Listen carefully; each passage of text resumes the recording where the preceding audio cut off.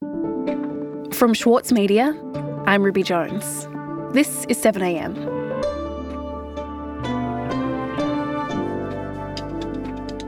He published secret documents that give us the best insights into the US wars in Iraq and Afghanistan.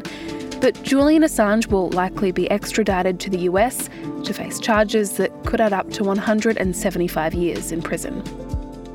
In the last couple of weeks, Assange has received his first visit from an Australian High Commissioner in London, and Foreign Minister Penny Wong is publicly saying that he's been locked up for far too long.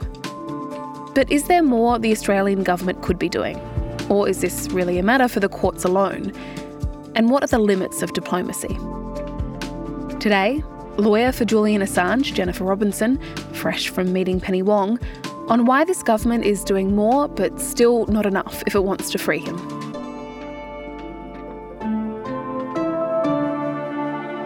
It's Monday, April 24.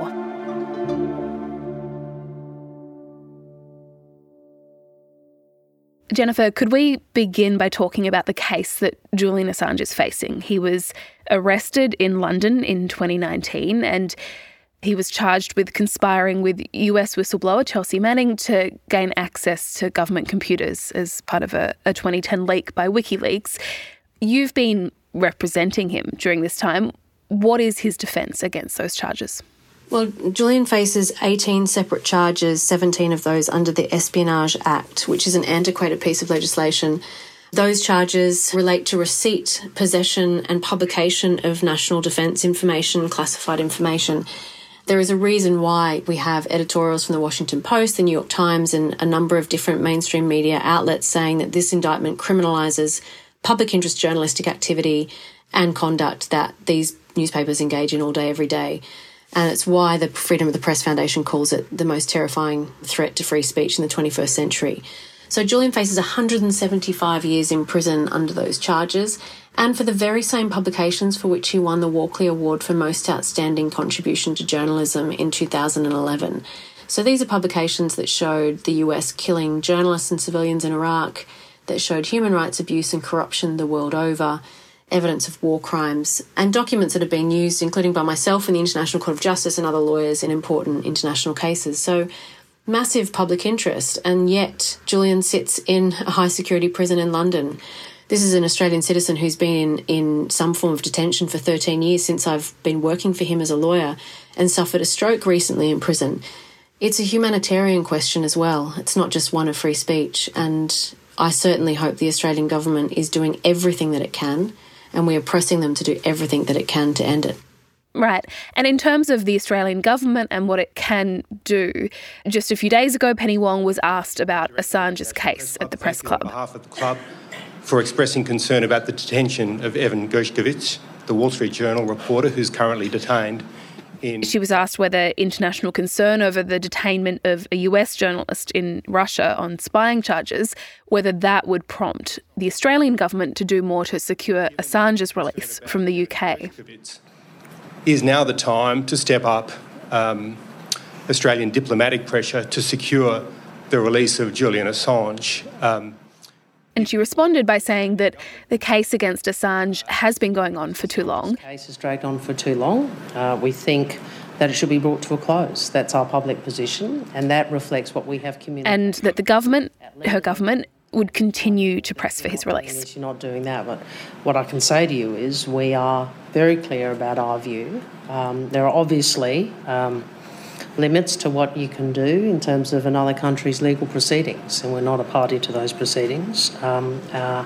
We can't intervene in those proceedings, just as the UK and the US can't intervene in our legal proceedings. What did you make of her comments? She was right in her comments, and it's all good and well, though, to say enough is enough and they continue to press, but what we want to see is action. The kinds of language we're seeing from Secretary Blinken, the Secretary of State in the United States, is that Russia should immediately release this American journalist who's been charged with espionage. In my own mind, there's no doubt that he's being wrongfully detained by Russia, which is exactly what I said to Foreign Minister Lavrov when I spoke to him over the weekend, and insisted that Evan be released immediately. There is some irony in the United States calling on another government to end the prosecution for espionage of a journalist when an Australian journalist is being prosecuted for espionage by the United States. If the US Secretary of State is calling for the immediate release of American journalists facing these kinds of charges, then why isn't our Foreign Minister asking the same of our ally, calling for Julian's immediate release? That is the standard the US has set, and it is the standard that our government should be taking. We continue to make the same ask of Penny Wong as Foreign Minister as we have of governments before the current Labor government, which is to exercise diplomatic protection over Julian Assange as an Australian citizen and advocate to the United States to drop this prosecution, which of course is a dangerous precedent for free speech, is creating terrible health problems for Julian because of the length of his detention and his health complications as a result, but also because he's an Australian citizen and it is the obligation of the government to take action. So we continue to have high-level conversations with the Foreign Minister, with the Prime Minister and with the government about trying to resolve this case as soon as possible because as the government themselves now finally say, enough is enough. And Assange has sat in that high-security prison in London for 4 years now, and for most of that time there haven't been any consular visits. There's been no Australian official that has gone to see Assange since 2019, but that all changed a few weeks ago. Australia's High Commissioner to the UK, Stephen Smith, he visited Assange. What do you know about the visit and how significant it was? It is significant that the current Australian government has taken a position that enough is enough. We had radio silence from successive governments for many years. I've represented Julian since 2010 and I have been coming back to Canberra, meeting MPs, meeting government officials, pressing them to take action for this Australian citizen. And it is only this Labor government that has actually taken action towards doing something. So the fact that the High Commissioner visited him in recent weeks is a positive sign. I think it is a reflection of the current government's policy and commitment towards resolving the case, but we need to see more action. And what we think will resolve the case is negotiating an outcome with the United States where Julian can return home to Australia and so that this prosecution is ended. It is setting a dangerous precedent that other governments we see now in Russia are using against journalists elsewhere. And for a government that purports to bring democracy to the world and be the gold standard of free speech protection, this case is really causing problems for them and diminishing their moral authority around the world. So for Australia, this is an Australian citizen, an award-winning Australian journalist and publisher, and it's absurd that he still remains in a prison. It's 2023. Right, so you would like to see Assange returned home, but how much hope do you have of that actually happening? Because for a long time, the Australian government has repeatedly said that Assange has received the standard diplomatic support that an Australian in custody overseas would receive. So if that's been the line in the past by previous governments, to what extent is this visit by Stephen Smith and these comments from Penny Wong different to what we've seen come before? It is different. There is a real change. Prime Minister Albanese has said specifically and publicly that he has raised the matter with the United States. That is not the messaging that we were getting from the Australian government previously. And frankly, the inaction of the Australian government and their silence, successive governments, both Labor and Liberal, over a decade, enabled the indictment against Julian Assange to happen. Had Australia protested that, we would not be in this position right now. And it is now the current government that has taken a different position that we're very pleased about. The question is, though, they've been in power for a year now. How long will this take to resolve? They've said it's a priority, but the Australian public, and I think all journalists, all of Julian's journalist colleagues, will be watching and waiting to see what they're going to do. So what will happen if another Australian journalist in another country around the world gets in trouble? What is the Australian government willing to do to protect its citizens and to protect Australian journalists? That's the question. We'll be back in a moment.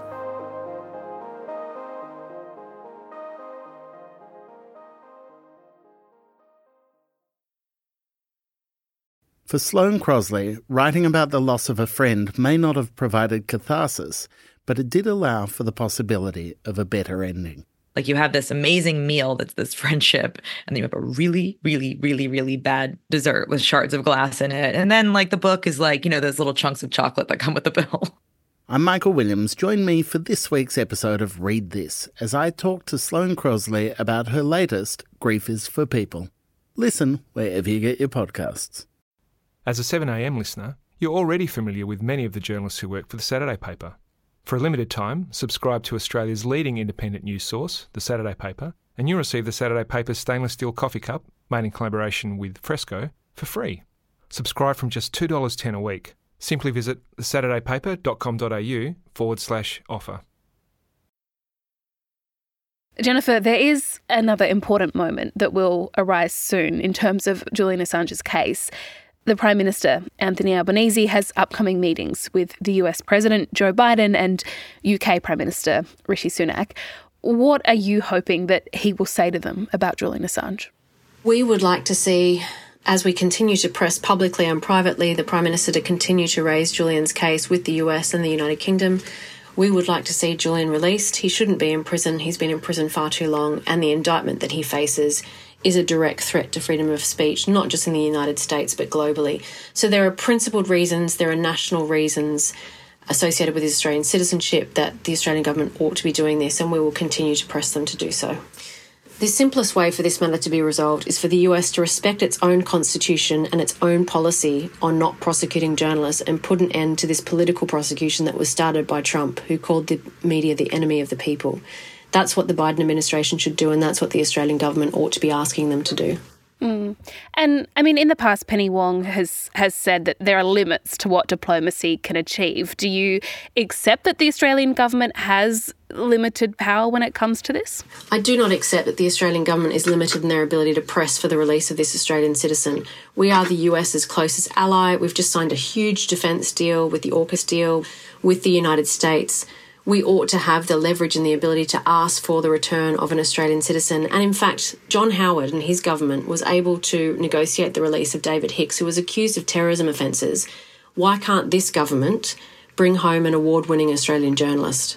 And as it stands, though, there is a US extradition order in place. And last week, more than 50 Australian MPs and senators signed a letter to the US Attorney General urging him to end the pursuit of Assange. And he also got a letter from several US congresswomen calling for the Department of Justice to stop that extradition order. Do you see any of this advocacy having an impact? I believe it is having an impact, and I'm very grateful to all of the MPs that put their name to that letter, calling on Biden to drop the prosecution against Assange. The full list of signatories of this letter are Representatives Rashida Tlaib, Cori Bush, Greg Kazar, Jamal Bowman, Alexandria Ocasio-Cortez, Ayanna Pressley, and Ilhan Omar. But it's not just in the US as well. We're also seeing large numbers of MPs in Brazil signing letters to call for Assange to be released. We've seen the president of Mexico, AMLO, raise concerns. I am asking them to release Julian Assange. And I am not going to stop asking for his freedom. We've seen the president of Brazil, President Lula, raising questions. Nós que estamos aqui falando de democracia, precisaríamos perguntar que crime. So Australia is not alone, and in fact we're seeing other governments raise this case with the President of the United States, as the Australian government has, and more.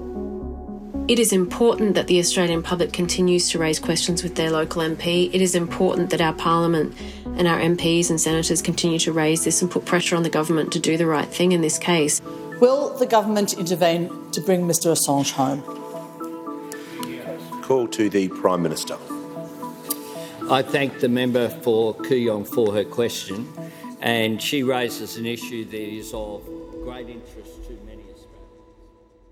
There's global concern for this case, and I think that political pressure is mounting in a way that will hopefully help us to resolve it. And in the meantime, Jennifer, can you tell me a bit more about Assange's health and the conditions that he's living in at the moment? What is life like for him right now, and what are your concerns as his imprisonment continues? Julian obviously is suffering significantly because of the long-term impact of the persecution that he's faced, the pressure that he's been under, and the conditions that he's been held in since 2010. So since I have represented him as a lawyer, it's 13 long years now, he has been in prison in solitary confinement. He was then in house arrest. He then sought asylum in the Ecuadorian embassy, which was a ground floor flat. There was nowhere for him to go outside. He did not step foot outside for 7.5 years. He was not allowed to leave for medical treatment. He was not allowed to leave for exercise. The medical evidence in our extradition case showed that if he's extradited to the United States, he will commit suicide. This is a question of his life and death, and the period of time he's had in detention will have long-lasting impacts on his health. I remain very concerned about him. This is why it's so urgent that we get him out of prison. Jennifer, thank you so much for your time. You're very welcome. Thank you for having me on.